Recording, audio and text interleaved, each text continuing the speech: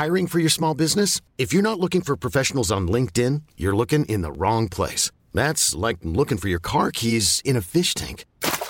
LinkedIn helps you hire professionals you can't find anywhere else, even those who aren't actively searching for a new job but might be open to the perfect role. In a given month, over 70% of LinkedIn users don't even visit other leading job sites. So start looking in the right place. With LinkedIn, you can hire professionals like a professional. Post your free job on linkedin.com/achieve today. Ever catch yourself eating the same flavorless dinner 3 days in a row?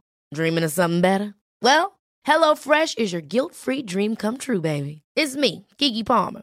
Let's wake up those taste buds with hot, juicy pecan-crusted chicken or garlic butter shrimp scampi.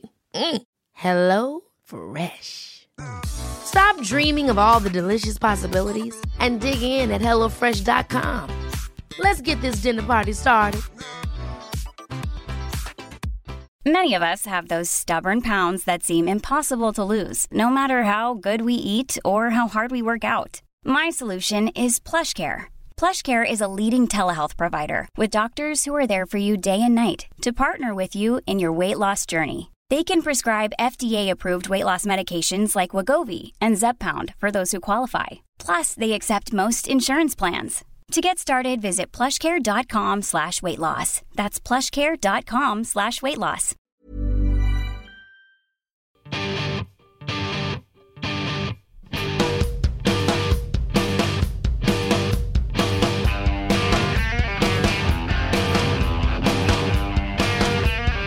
You're on Team Human, Conscious Intervention in the Machine. This is where we challenge the operating systems underlying our society, reveal the embedded codes, and share strategies for thriving in an era where thinking or feeling may as well be criminal activities. I'm Douglas Rushkoff, and you're on Team Human. Playing for Team Human today, energy and environment researcher and author of End Times, A Brief Guide to the End of the World, Brian Walsh. Probably the only way we're likely to go is forward, is kind of trying to sort of innovate around these challenges to essentially outrun the limits that are creeping up behind us. Brian will be sharing some of the ways the human story could end and how best to engage with these dark but much too probable futures. We'll also be launching a new feature today, Real People Doing Real Things, with attorney and founder of the Seed Collective, Adrian Haynes. It's time to intervene on our own behalf. I'm Douglas Rushkoff, and you're on Team Human. Team Human is a commercial-free show produced out of the Basement Media Squad at Queens College Laboratory for Digital Humanism. We are entirely dependent on our listeners for support, which you can do by going to teamhuman.fm and clicking on support, or find us at patreon.com/teamhuman. You'll get access to premium material, membership cards, digital books, live events, and more. We're also on Medium, where you can read written versions of my monologues and stream the show. Sometimes people think that by being so pro-human, that this show is somehow anti-tech or anti-science. And that's not really true at all. But neither is the idea that technology or science are ever truly neutral. Guns don't kill people kill people, but guns are much more likely to kill people than, say, pillows. Both are technologies, both are the products of science, but they come from very different trajectories and approaches. So today, what we now think of as the scientific method is actually a very limited approach to science, born in the Renaissance when the father of empiricism, Francis Bacon, promised that science would let man grasp nature by the hair, hold her down, and force her into submission. Those are the actual words he used.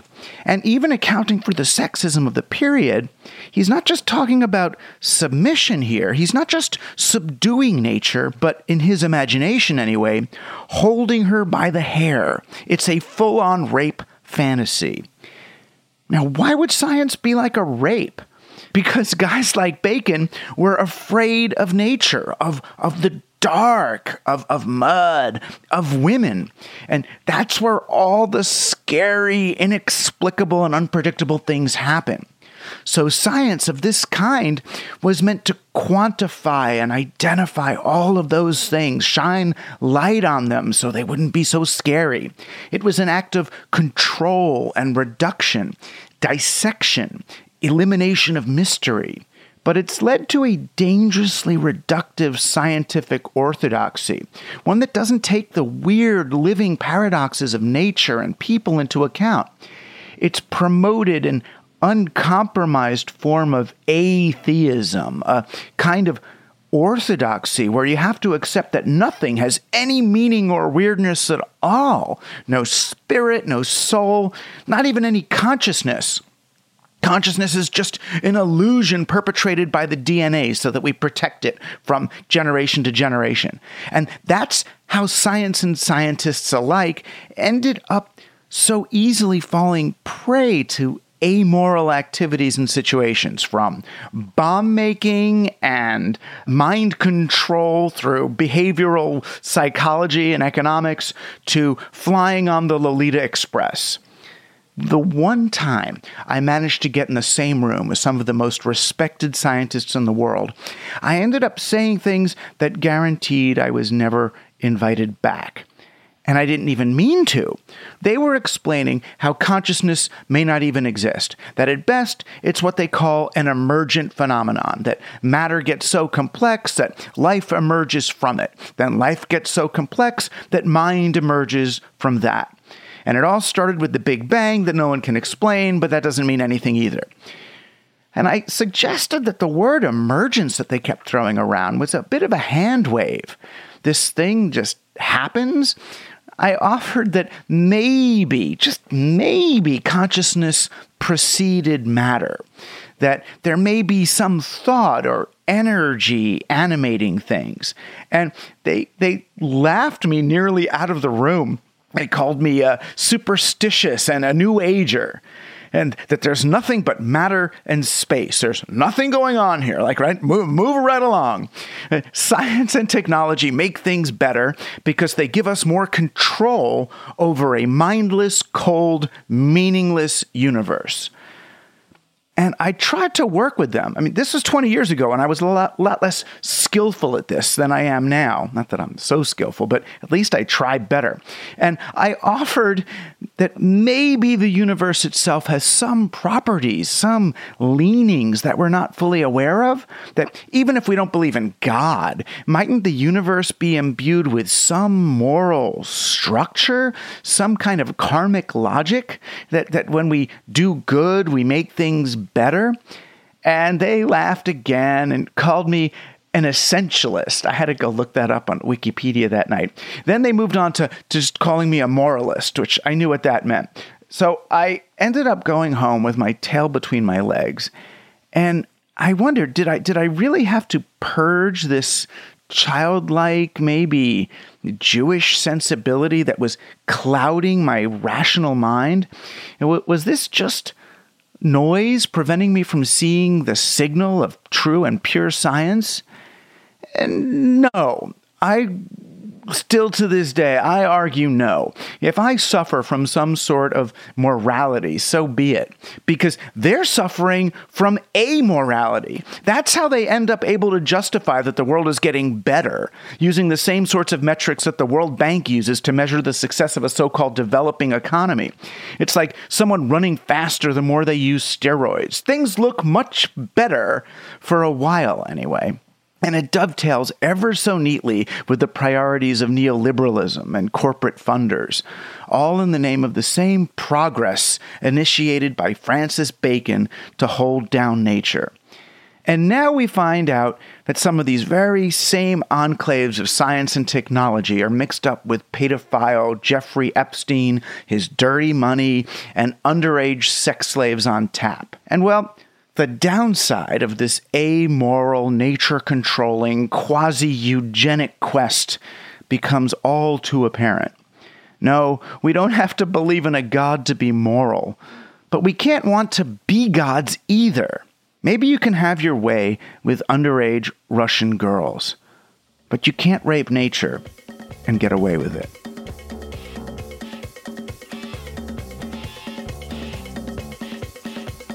I'm Douglas Rushkoff, and we're all on Team Human.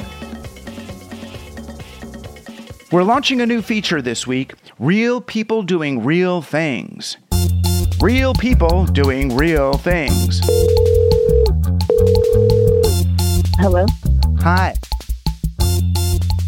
The idea here is that we so often speak with people who are thinking about things, blogging about things, tweeting about things, making websites for things, creating organizations and networks for other people to do things, but we very rarely talk to people who are actually doing things. Real people doing real things. So we've been traveling the world in search of such rare humans actually involved in activities where they do stuff. Some of them even use their hands or tools. Others meet and help people in real life. It's a fascinating and counterintuitive approach to making the world a better place. To do something. We found our first real person doing real things in Kansas City, Kansas, where she works as an attorney, founder of the Black Female Attorneys Network, the Seed Collective, and the Multicultural Business Collective, Front Porch Alliance, and she's a Kaufman Foundation Innovator in Residence, Adrienne Haynes. I was particularly interested in Haynes' free clinic in Kansas City, where she offers legal advice to people starting businesses against all odds. Real people doing real things. Hello? Hi. In a way, I'm interested first in, you founded something called the Multicultural Business Coalition. So NBC first started, I was running an incubator, and I would go to this week of events called Global Entrepreneurship Week, which I think this year is 11 years old across the country. It started by Global Entrepreneurship Network. But I mean, there would be no one there of color, no people of color, maybe just me and maybe 3 other people. And so I would go, I went for a year. The next year I asked the organizers, I said, hey, if I bring 25 people, can we get in for free? They said yes. I'm an entrepreneur at heart.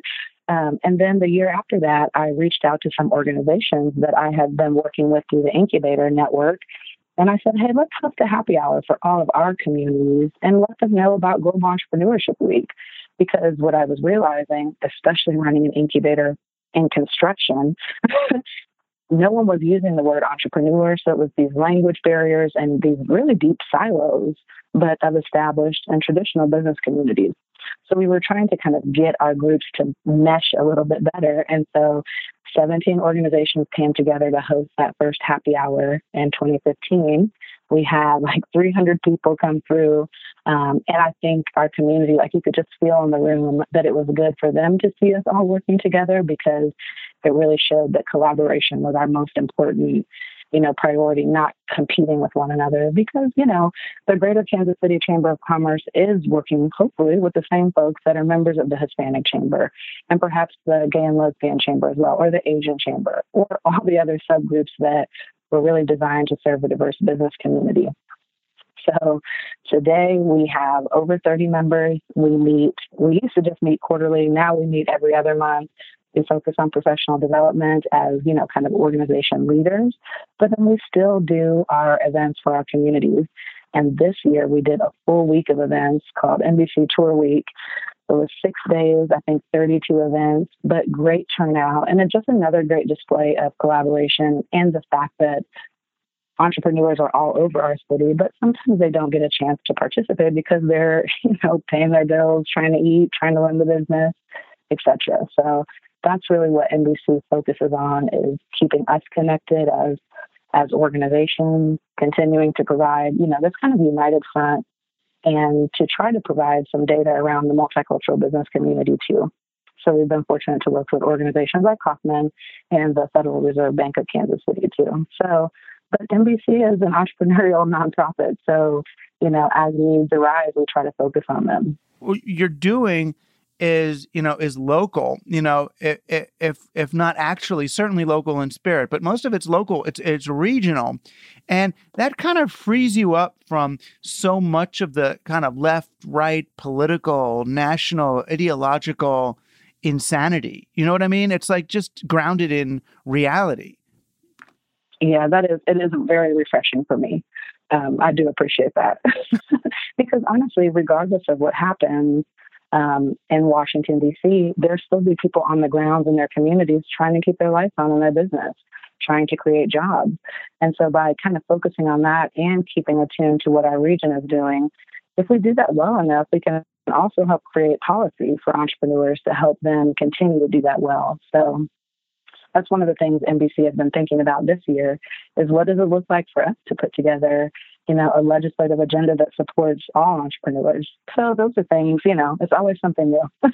Yeah. And that's a hard one, because, you would think that regulation would help small businesses, but so much of the time when the regulation is written by the largest monopoly players, the regulations are almost designed as if they were designed to keep out smaller players from competing with the ones who are at the table. Yeah, and but there's here, I'll share an example that came up during a policy conversation that we hosted during NBC Tour Week. We had a panel on policy and power. And one of the things that came up was that the Missouri Secretary of State's office had changed one of the rates to filing an LLC. I can't remember what it was changed to. Maybe it was like $80. And because of public response and feedback, they minimized that rate. But that is a policy that could be detrimental to entrepreneurs who need that rate to be, nominal to get that shield of limited liability. So I think sometimes, yes, policy is definitely influenced by the big boys, but also sometimes I think it's created in a vacuum. So we need opportunities to kind of listen to entrepreneurs and have professional organizations and service providers be able to communicate that in a policy way to say, hey, that policy maybe wasn't considered for all of us. So it's about communication too. Right. And the people are often surprised that state legislators, they're pretty accessible. It's not like calling the White House. They're looking for constituents to tell them things and giving them actual things that they can work on. Or if they know, oh, you mean you can't put medical leave like that in your employee contract because of this regulation? Oh, well, we'll just go fix that. I'm surprised by how amenable they are. And what I love, I have to just give my kudos to Congresswoman Sharice Davids. I mean, she was on the panel for us during NBC Tour Week, and the Congresswoman is and was an entrepreneur. So she is also intimately aware of both the highs and the lows, and maybe even how she was personally impacted by policy. So she's also, she's walked it, which has been really helpful too. Yeah, I'm interested, I guess, personally and professionally, what are you seeing now as kind of the biggest challenge that you're facing? In other words, what problem are you wrestling with most actively right now? What I'm looking at right now through my Kauffman Innovator in Residence Fellowship is probably the best answer I could share there. So about 2 years ago, they gathered us, 7 of us together to participate in this 2-year fellowship to really understand and to analyze a systemic challenge that we had seen in our work and try to find and create and maybe even model a potential solution. And so the great part about the fellowship was they told us if we know what we want to do when we start, we're thinking too small. So through a lot of research and some exploration, I stumbled upon this concept of innovation districts, which of course are happening all over the country. And the Brookings Institute has put out some great research, and Mr. Bruce Katz. But what I noticed in the 3 models and in the hindsight reports was that I think it said 50% of the districts were located in or near distressed communities. And then the hindsight report said that more than 50% of the jobs did not require an advanced degree, like 50% of the jobs created in these actual districts. And so I had done the incubator I ran was in a former commercial district in the urban core. And so I also had just really kind of felt the pain of seeing the district not live up to its potential. And so one of the challenges that I'm working on right now is the proposal of a 4th type of innovation district that starts with community first. To say, okay, community, what do we have here? What do we need? Who are we? And how can we own what we create? And so I'm working in 3 communities here in Kansas City to pilot this community innovation model design. And really the hope is that it allows a community who perhaps has been living through a view of lack or, with a lens of poverty to actually see that there's abundance and use that information to actually think about what we want to do in the future. So it sounds kind of fuzzy, but it's been really fun working with the communities as they start to take ownership of who they are, what they have, and begin to really think about a collective dream together.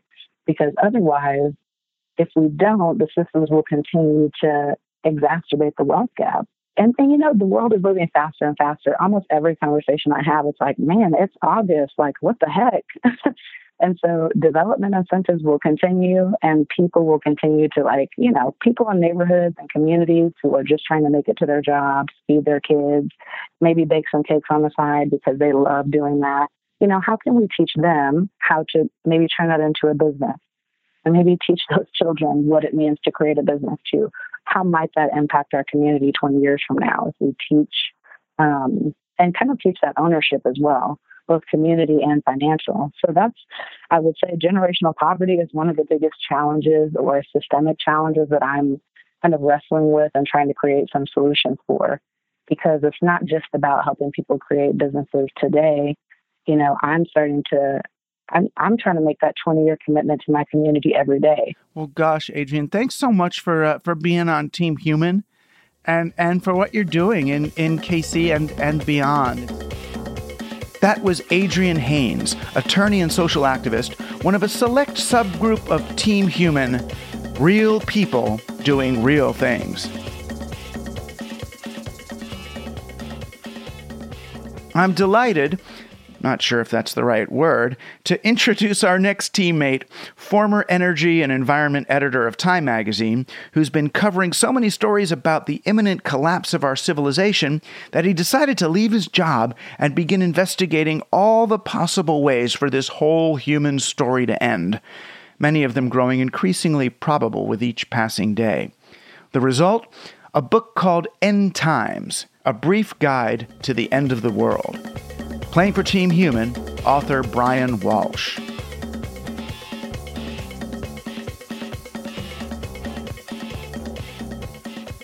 Have we always been this apocalyptic in our thinking?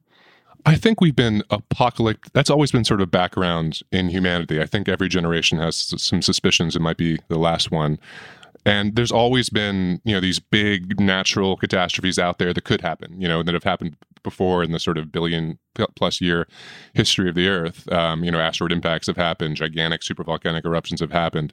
Those could still happen. But what's new here is we've invented all kinds of new risks with, obviously, nuclear war, climate change ongoing, and now these new ones coming from emerging technologies, biotechnology, artificial intelligence. All that together means I think we're in a more dangerous place than we've really been in human history before. And it's definitely the kinds of threats we're facing are more nonfiction.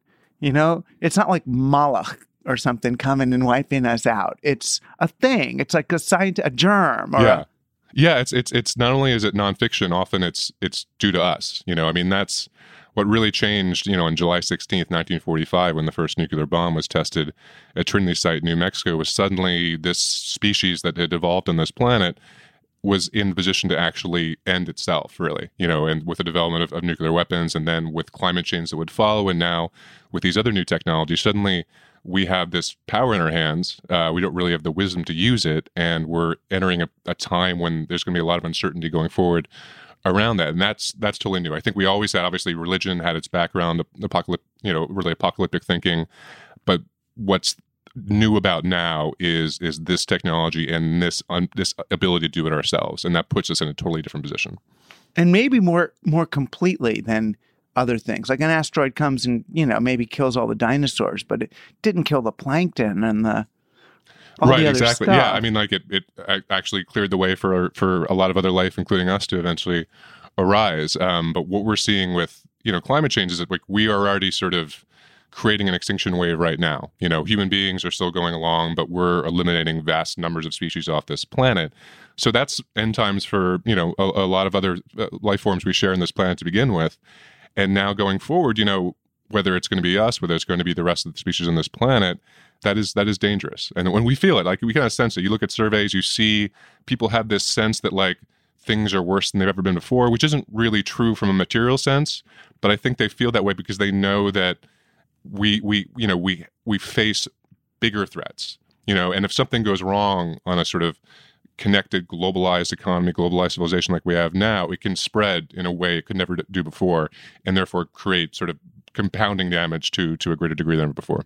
Yeah, I mean, there's a lot to unpack there. I mean, for me, the title "End Times" means more than one thing. End of the world, just end of times, and all that. That's sort of the main idea. But also, there's the conflict I think you're talking about is sort of between humans' ability to create progress and the downside, the unexpected consequences, the externalities of all that progress. So there's the kind of the Steven Pinker sort of people that say, look at all, you're much less likely to get hit in the head with a rock, stabbed by a stranger, die of a disease than ever before, and more people are out of poverty. I just went to this conference at Bretton Woods, and they had Larry Summers there, the former Harvard guy who was a Secretary of the Treasury. And he was saying, look, before you start blaming this economy for all the problems, you got to also remember that since World War II, look at all the good that's happened. And he starts listing all this stuff, and poverty is down by this percent and all. And I keep thinking it sounds to me a little bit like a weightlifter, who's on the peak of his steroid binge saying, look how much more I'm lifting now. And I'm like, yeah, but there are these other things that are going. And there's this kind of tension then between the sort of original human urge for progress that kind of came in with the invention of time around the Axle Age when we started recording stuff and had prehistory and contracts and a forward history. But I start wondering, was this all really dumb? And maybe the sort of more indigenous people who didn't look at forward progress but looked at more kind of circular progress was a better way. I think that's going to be the competition to a certain extent going forward. We have, you're absolutely sure. Steven Pinker's not wrong that, like, from a sheerly material perspective, from a perspective of not getting a disease and dying when you're 5, life now is better than it's been before. I wouldn't really want to go back 100 years. I wouldn't want to go back 1,000 years, probably, for a lot of reasons. But that doesn't mean that that's sustainable or that it won't have a crash in the future. There's something I talk about in the book called the environmentalist dilemma, which is where you look at that sort of material progress, and then you look at all these sort of ecological indicators, whether it's carbon concentration in the atmosphere, whether it's temperature, whether it's extinction, a million other things, deforestation, and you sort of try to figure out why these two things happen. Shouldn't, human beings are part of this planet. If we're destroying it, if we're sort of changing the climate to a degree we haven't seen in tens of thousands of years, shouldn't that begin to show up in things like GDP and so forth? And there's a lot of different possibilities around that. I mean, it could be that we're just wrong. We're measuring it. We're not as well off as we think we are. It could be that we can overcome it. That technology and adaptation, the ability to make more food, the ability to sort of conquer disease enables us to live on a planet that, in a materially prosperous way that is kind of much more denuded of other kinds of life. Or maybe it's almost like thinking of like a financial crash where you may be doing great if you're spending, you're borrowing money, you're spending beyond your means, but at some point there's a crash or the contraction. And that might be what we're facing on a lot of these issues, including, I think, climate most first and foremost. Yeah, but then the question is, do we push through and progress forward to get out, or do we kind of contract, slow down, and move the other way, or some combination of the two? I mean, most of the kind of geoengineering, Monsanto's going to grow alfalfa on the top of the ocean or on a rock, and we're going to genetically engineer children to resist Ebola, and that's how we're going to get through. Most of those just sound nuts to me. I'm going to shoot sulfur in the atmosphere or iron filings in the ocean, and as compared to, is there time yet to go back to some kind of a Pennsylvania Dutch kibbutz-like organic permaculture thing? Can we just scale back and be okay? That's what I grapple with at the end of the book. Yeah. And ultimately I conclude that our best way, probably the only way we're likely to go is forward, is kind of trying to sort of innovate around these challenges to essentially outrun the limits that are creeping up behind us. And I say that because where they're supporting overseas and in Asia, during the first half of the first decade of this century, other places I've been, I see people, they tend to want more. They want more for their family, maybe. They start by wanting a more rich diet, then they start by wanting school. They want cars and so forth. And it's been very hard to see us turning away from that, and without some kind of real spiritual or philosophical revolution that I just haven't seen. And so, right, some Marianne Williamson kind of thing. Essentially, right? Yeah. You coming in and saying, look, you got all this money, or read my Billionaires article, whatever. It's like they're not happy. They're unhappy. They're taking more drugs and committing more suicide.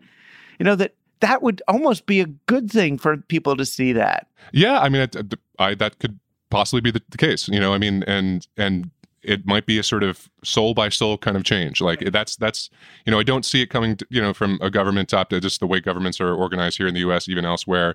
So maybe that change is possible, and maybe it requires models and requires people to sort of experience a crash of some sort and really change. But then you look at something like the 2008 financial crash, which had an enormous human impact on people around the world here in the U.S. Real death, and you wrote about it. Real death, like real people died, not just cancer deaths. You can track deaths from suicide. And, it's not just that someone ended up with bigger college loans, right. Which is the way most of us experience. Right. Oh, well, what a horrible crash, or their house value went down, or they had to move. It's like, no, dead people. Yeah. Right. And that's why I'm always a little suspicious of like, well, maybe a crisis will sort of straighten us out, because I remember, in the early stages of that, when I was at Time Magazine, talking, I think we did a cover about maybe this will sort of change the nature of America. Maybe we'll learn to like be okay with less. Maybe we'll learn to rely on each other more. Not exactly. It really hasn't been the legacy of the 2008 financial crash. The legacy of that is what our current politics. Right. But legacy that's is partly fear. Yeah. From the way we responded to it. Mm-hmm. When it started to happen, I was like, okay, Obama, it's time to send a PDF to every town in America showing how do you do local currencies? Right. How do you do favor banks? How do you do bottom up? And instead, he just printed money and gave it to Goldman, you know? Yeah. Yeah. And I think he saw, I feel like he saw what was doable in that situation and realized that was, in his opinion, at least the best. Like, he was so scared. I think they were all so scared. Was this really going to go down? Was this really going to collapse, this whole thing? Right. And the fear of what that would means you do whatever you can to prop up the system. And maybe that all we're doing is postponing this, some kind of even worse reckoning, or real end times down the line. But human beings, and like when I see them, I see a species that seems to be hardwired to grow, and if you're going to grow, we need to figure out ways to do it better. Right. That's where we need that technology. That's where we even need some of these technologies that could in themselves also pose a huge threat. Whether it's something like gene editing, obviously, whether it's something like AI, we may need those to solve the other problems. And then we create new problems, and then we solve those problems. I mean, that has kind of been the cycle of human history, at least since, I don't know, industrialization, I guess. But it feels like we're, talking to a bodybuilder, like, who's gone on steroids. Then he's got, oh, shoot, now I'm starting to grow breasts. It's okay. We can add something to your stack for that. It's like, well, now I'm not sleeping right. Oh, we'll add something to your stack for that. And it's like they keep looking for another thing until they're taking like 30, they're injecting 30 things into their body. And then it's like, well, they're getting cancer or their bones are disappearing. You look at that planet, that maybe what the case is. We may be sort of constantly experimenting ourselves in an effort to stay ahead. I mean, like, there's the end of the book, I talk about this Oxford professor of ethics, Julian Savulescu, who has a crazy idea, essentially, like, where he believes that the danger we face is so great, but at the same time he's so convinced that human beings are not likely to be able to change, that you would literally need to go in there and somehow, in some sort of science fiction kind of way, gene edit, whatever, engineer human beings to be more ethical, to literally be more altruistic. He doesn't have confidence that can be created via whatever institutions, by religion, by spirituality, by philosophy. Actually, no, we're going to need to just make human beings who are nicer to each other and essentially change something that seemed to be essential about who we are. And that, to me, I saw that and I was like, that's how bad things are. I mean, if that's the case, if you really need to rely on rolling out a new line of the human model that somehow is programmed to be ethical in order for us to be ethical in this way, then I just think that shows you how difficult it really is to change. Well, I mean, I do like it better as a transhuman strategy than like gills and or whatever they want to give us. The gills might be useful when the sea rises, but right. yeah.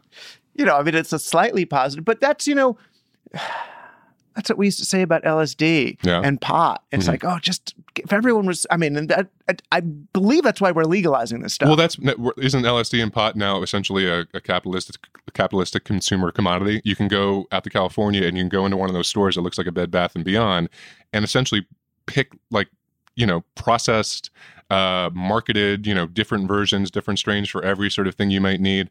It's only a matter of time before even bigger business gets into that. In the Bay Area, LSD is becoming a thing now for founders to use to sort of be more creative. I mean, right. And so you take something that was meant in the past to be countercultural, to be sort of a dropping out of mainstream society. Instead, it just gets co-opted, which is what seems to happen. Right. You get the, board of directors of Google go to Burning Man once a year. They trip their brains out and come back and then work with the NSA to spy on us again. It's like, what?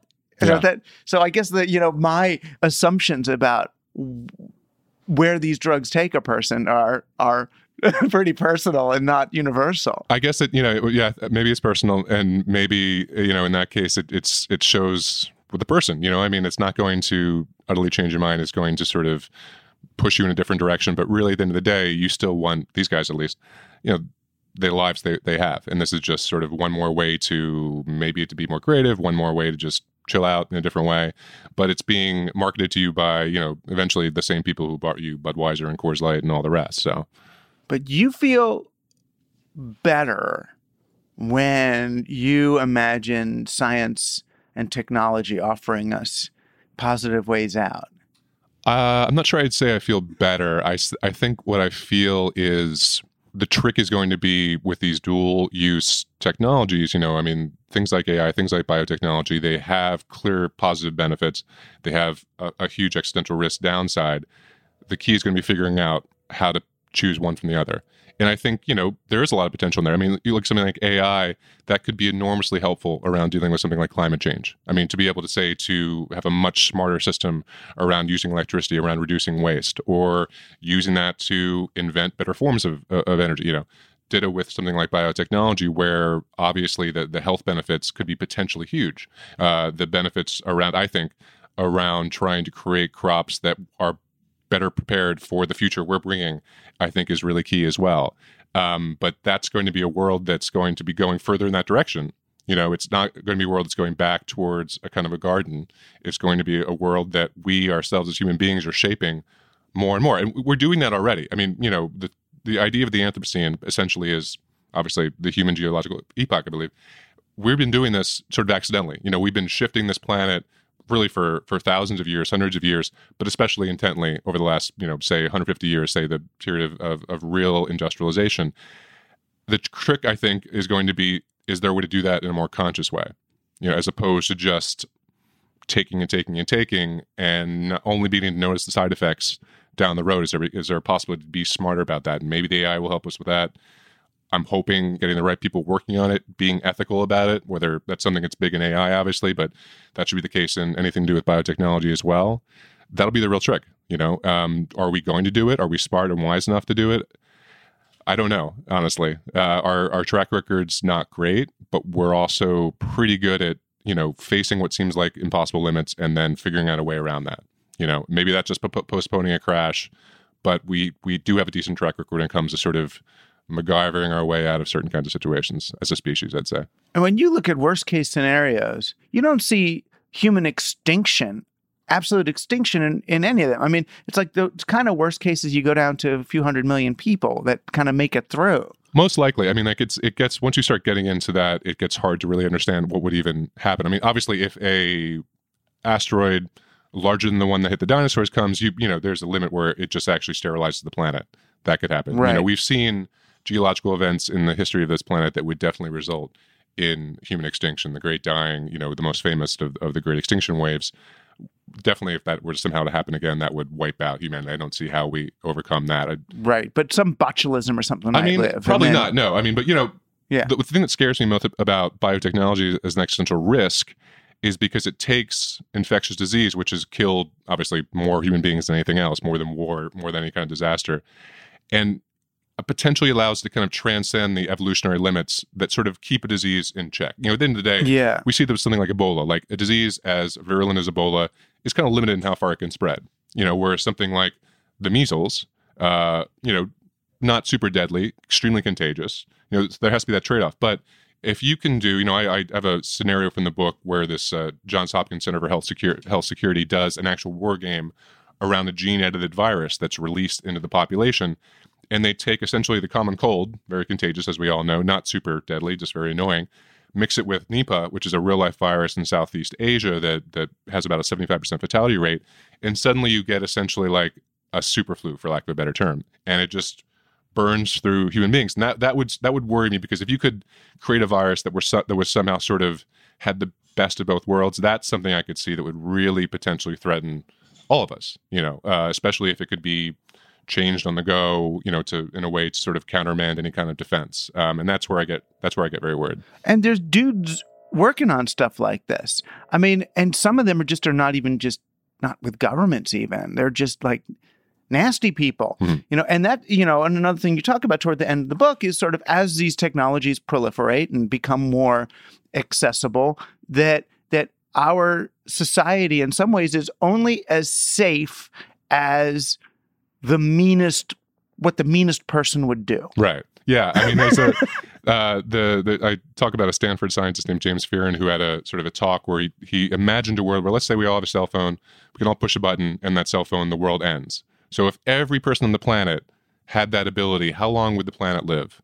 Oh, probably a few seconds at most, because there are enough, omnipaths essentially out there, so sociopaths, psychopaths who would actually do that. Right. It's like instead of having to go buy an AK-47 and go to my high school and shoot everyone up who was mean to me back when I was a kid, now I can just push this button or just release. Right. I could buy a kit at Walmart and create Ebola common cold. I mean, it's funny. The mass shooting thing is kind of an interesting example because on one hand, again, to go back to the Steven Pinker argument, you're much less likely to be violently killed for the most part in most parts of this country, for instance. And yet that happens side by side, in New York with fewer murders than it has, in years and years, side by side with, we all live with this possibility that we could be killed in a mass shooting event. Why is that? What's different? The difference is the weapons.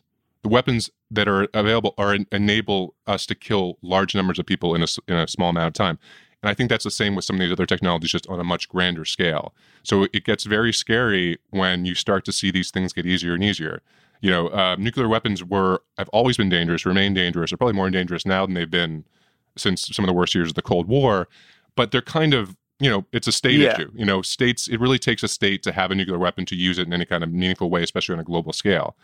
Biotechnology, far more people know at least the basics of how to do that than the basics of nuclear engineering.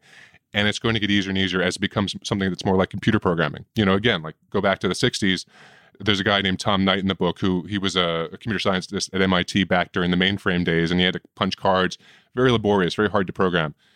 Fast forward now, everyone can program, and what do we see the internet now? We see malware all over the place, in part because it's so much easier to do.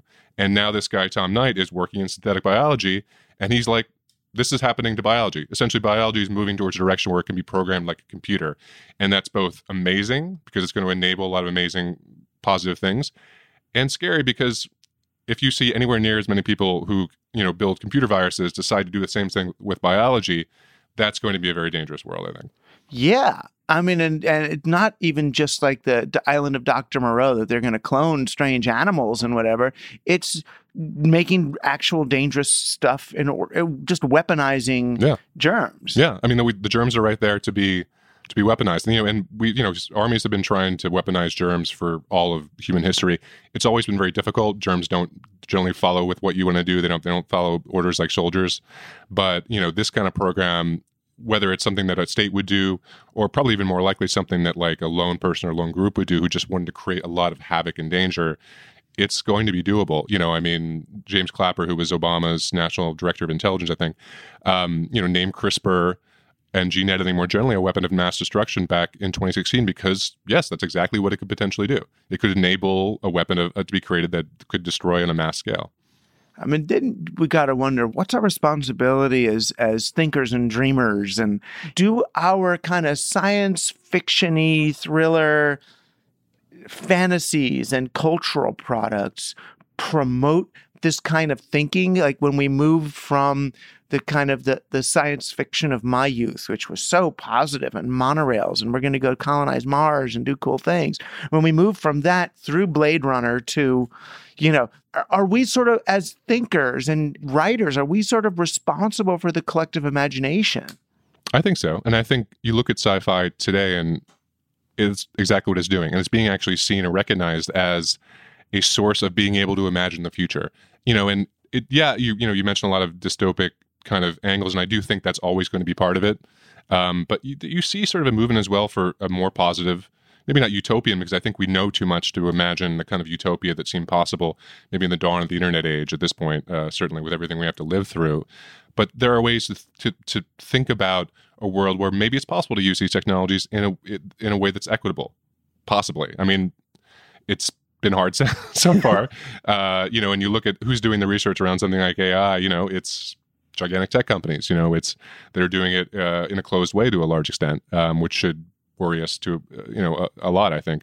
Or someone like Elon Musk, experimenting with brain-machine interfaces. He simultaneously seems to have both, I don't know if utopian is the word, but sort of optimistic view of what what we can do. Imagine we can colonize Mars within, his lifetime. And at the same time, fears about AI and fears about, a real existential risk. That I think those two things are going to happen side by side, because you can see a world, you can see it going down both possible roads. You can see a road where it leads to something that makes Blade Runner look like, a romantic comedy, and then it leads towards something that we can actually create a better planet, like create a world where we're not as vulnerable to disease, where we can, deal with disorders, where we can maybe begin to solve issues around something like mental health, which is, escaped so many of us. Create a world where poverty is less. I just don't know how it's going to. I don't know how we're going to get there, but beginning to imagine that, whether it's in essay writing, whether it's in novels, at least creates that and puts that out in the world. And if it's out in the world, then it has a chance actually becoming true, I think. I mean, some of it for me has to do with, and maybe this is too psychedelic a perspective, but kind of mental discipline. If our civilization is basically having a bad trip right now, which I think we are, and partly because of the internet, we didn't understand the power of this. We didn't listen to Timothy Leary, who said that our set and setting about the internet is going to define, how it plays out. That now we're in a place where anyone can take one turn and go down a tunnel and get lost in that really dark place. But the more we start thinking about this sort of tipping point, high leverage points for civilizational collapse, it almost feels like the person who's so worried when they're walking down the Grand Canyon that they're going to want to just jump in, that they can't help themselves. In other words, it's like, just stop thinking about it. So like a civilization death wish kind of thing. It feels like there's some of that going on. The thing is, I don't think people really, they think they're thinking about it, but they're not. If you did, you would take steps to prepare for it. And I don't mean, going out into the woods and creating your prepper cabin. I mean, like, there are things that could be done now that would at least raise the chances of us surviving should something very bad go wrong. Something I talk about towards the end of the book is researching alternative foods. What a lot of these events have in common is that they would involve like the loss of sunlight, an asteroid impact, supervolcano, nuclear war, potentially geoengineering going wrong. And suddenly you can't grow food as you did before. What do you eat? There's a great guy named David Denkenberger out in the University of Tennessee who is experimenting on this, like mushrooms. You could actually create bacteria that's edible via natural gas, all these kind of different ways. No one's really researching that. There are a few think tanks. But it seems to me that's something we should actually be working on. And that's to some degree like a legacy of the nuclear era. I think, back then, like the government had civil defense plans. And once you saw how many weapons were out there, it just seemed absurd, right? Like you weren't going to survive by ducking and covering. You weren't going to do that. But actually, there are things you can do, and it's important not just so much for us. This isn't just about us, us, you and I, and everyone else who lives right now staying alive. It's for the future. If we go extinct, or if our civilization is so damaged, doesn't ever recover, that completely changes the trajectory of the future. There's all the billions of people, who knows how many actually, depending on how long the species could live, may not come around, or they not have the same kind of lives they would have because we failed to prepare right now. And that sort of sense of responsibility, I think, is an important thing to keep in mind. It's very hard because we don't think about the future very well. both in our own lives, let alone, the future that we won't actually see. Like literally, you can go into an fMRI in a brain and you ask yourself to, ask the person to think about yourself in the future, and like the sense of identity won't light up as much as when you think about yourself now. Right. But, I mean, it's just the sort of the basic behavioral finance insight that, we can either use properly, or currently it's just being exploited. Right. Credit card companies and everybody else gets us to act against our own best interests by leveraging that. Right. Yeah. And so this is where, it can maybe thinkers have a role. My feeling about trying to make people understand is an exercise in frustration. I wrote for years about whatever study was coming out. I went to UN climate change conferences and reported on them and said, we were falling short of this and that and these targets that we need to meet. And so I've lost a little bit of faith in the ability to sort of, okay, if I give you science, you will act in a certain way. Like right. That's part of my pessimism around this. And plus, I mean, the kind of conferences, and I saw that you went to them too, the kind of conferences that I would get invited to really through the 90s and even to today are, I get invited to get flown business class to Puerto Rico to hang out with like Deepak Chopra and Al Gore and a bunch of people drinking out of plastic bottles in this air-conditioned resort that everybody flew to. Like, how are we going to talk about climate change? The damage that we just did so far outweighs, the propaganda we're giving to each other. There's actually a term for this. It's called climate dissonance. And it relates to the fact that we all feel that we're implicated in climate change. That's what makes it really different than all the other risks here. We're implicated at different degrees. But if we live in a rich world, we're consuming energy. Maybe we're having children. We're continually part of the problem. And so we feel a sense of guilt around that. And I think that can be kind of paralyzing, or I think for a lot of people, it causes them to disregard it altogether. I think a lot of what you see of climate denialism is not, people out there sort of finding alternative scientific explanations, but really they kind of know deep down that it's happening, and they feel guilty about being part of it. And so, like as almost like a psychological defense, they kind of push it out of their minds. They deny it. And I think that's one of the things that holds us back, and that's tough to overcome. That's one of the reasons why I think we need a different kind of technological approach that kind of takes that away, as opposed to counting on human beings to really be different. It's so easy to fall into cynicism and despair. So, I mean, I even hesitate bringing this up, but I'm reading James Lovelock has a new book. And he's the guy that did, for people who don't know, who came up with the Gaia hypothesis originally, and it's kind of like almost a Rachel Carson-like visionary about the life of the planet and how it's at risk. And in his new book, he says pretty much that the amount of energy required to recycle plastic into new plastic is greater than is worth it. That in terms of environmental degradation, you're better off throwing out a plastic bottle than trying to recycle it into another one. And the reason I hesitate to share something like that is because it's like, well, then fuck it. Then everybody's just like, well, fuck it. I'm just going to throw my plastic bottles away. And I mean, but maybe they should, but we shouldn't be using plastic bottles to begin with. There's just no fix for that. Well, that's the tricky thing. I mean, because the reality is like these solutions they're not really going to come from you or I hugely changing the way we live. If we all did, if we suddenly swept away or we reprogrammed ourselves to be different, that might be a different story. The reality is they'll come from politics, and they'll come from science. They'll come from figuring out a better, way that doesn't involve plastic, some new substance, I think, and that's one of the reasons I really feel like one of the best solutions we really need to focus on is figuring out a way to capture carbon dioxide from the air. Solar geoengineering, the one we're sort of more accustomed to, that's probably potentially going to happen. That's a real second order. I mean, that's going to carry a lot of problems with it. But if we could figure out a way to essentially treat this as a waste product that we can just get rid of, remove, then it solves a lot of problems. Like we can directly reduce climate change much faster than sort of waiting around at, the impacts of changing our energy habits, because carbon is in the atmosphere for, decades and centuries. But also it gets rid of that dissonance that I mentioned. It's like, instead of carbon being a thing we feel guilty about but can't really change, and therefore sort of just try to get out of our mind, it actually just takes it away. And I think that's incredibly important. And I feel like we need something along the lines of a moonshot program, a Manhattan Project, whatever metaphor you want to use around that. But right now it's mostly, some laboratories, a guy in University of Arizona who works on it. There's some companies working on it.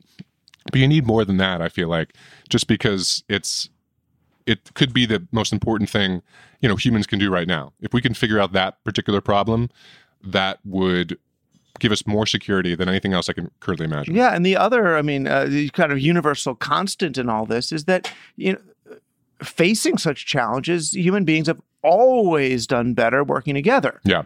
That is absolutely true. Yeah. Thus, sort of the whole team human meme here is if we start seeing ourselves as a collective rather than individuals, of course it changes our strategies toward survival and sustainability, but it can kind of, lessen the decree of a lot of these perhaps inevitable impacts. I agree. What I worry about is we don't, we seem to have a hard time coming together, and I don't mean the kind of like kumbaya politics kind of way. I mean, literally, like, in part because of technology, we are enabled to sort of follow our own encouraged to follow our individual path more than ever before. The sort of institutions that anchored you to any kind of community, whether it was larger families, whether it was religion, whether it was certain philosophical traditions, whether it's just the fact that you tended to be geographically limited in terms of who you were talking to. Right. It was the weird kid who left the town. Right, exactly. And now, you don't have to leave the town to connect to people everywhere. And we thought, I think, that was going to be an amazing utopia, that actually all this connection would make us, better humans, that we'd see differences and be able to understand them. That's not happened. And, maybe this was another technology we just weren't ready for. Literally, the internet is something that's like we're not wise enough to use the internet, which is, I think if you look at the internet, it seems to be true on like a daily basis. And you could argue, of course, the way it's been constructed to privilege advertising is at the root of a lot of these problems. I definitely think that's the case. But just the reality is, like, it's, we're encouraged to live individually. So then to come together as a community is hard, because we see these differences and they get maximized. Even if those differences are small, differences within sort of one political group just seem very maximal. And maybe in the event of a crisis that would change. Maybe we would come together. I think that was the case. The example of 9/11 is probably a good one. I think at the end of the day, we are on this planet. We have to live. And you can live in fear or constantly worry about what you're losing. But that's part of life always. The end times comes for all of us eventually, individually, usually. And we still manage to go on. Maybe in part by denying it, maybe in part by embracing it, maybe in part by thinking we can transcend it if you were like some people in Silicon Valley these days, but it's coming. And so that doesn't mean you don't live. That doesn't mean you don't try to make the most of your life in every way you can. Well, thank you. Thanks for being on Team Human. Absolutely. You've been listening to Team Human. Our guest today was the author of End Times, Brian Walsh. You can find out more about his work at endtimesthebook.com. You can find out more about Brian and all of our guests at teamhuman.fm, where you can also become a member of the team and keep the following folks alive. This show is edited by Luke Robert Mason. Our producer is Josh Chapdelaine. Our community manager is Michael Bass. A shout out to some of our longtime Patreon supporters: Anderson Bell, Ada Paris, Paul Lindner, Kerry Smith, and John Stein. More to come.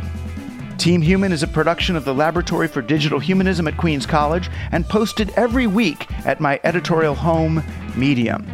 See you next time or in between. I'm Douglas Rushkoff, and you've been on Team Human, our last best hope for peeps.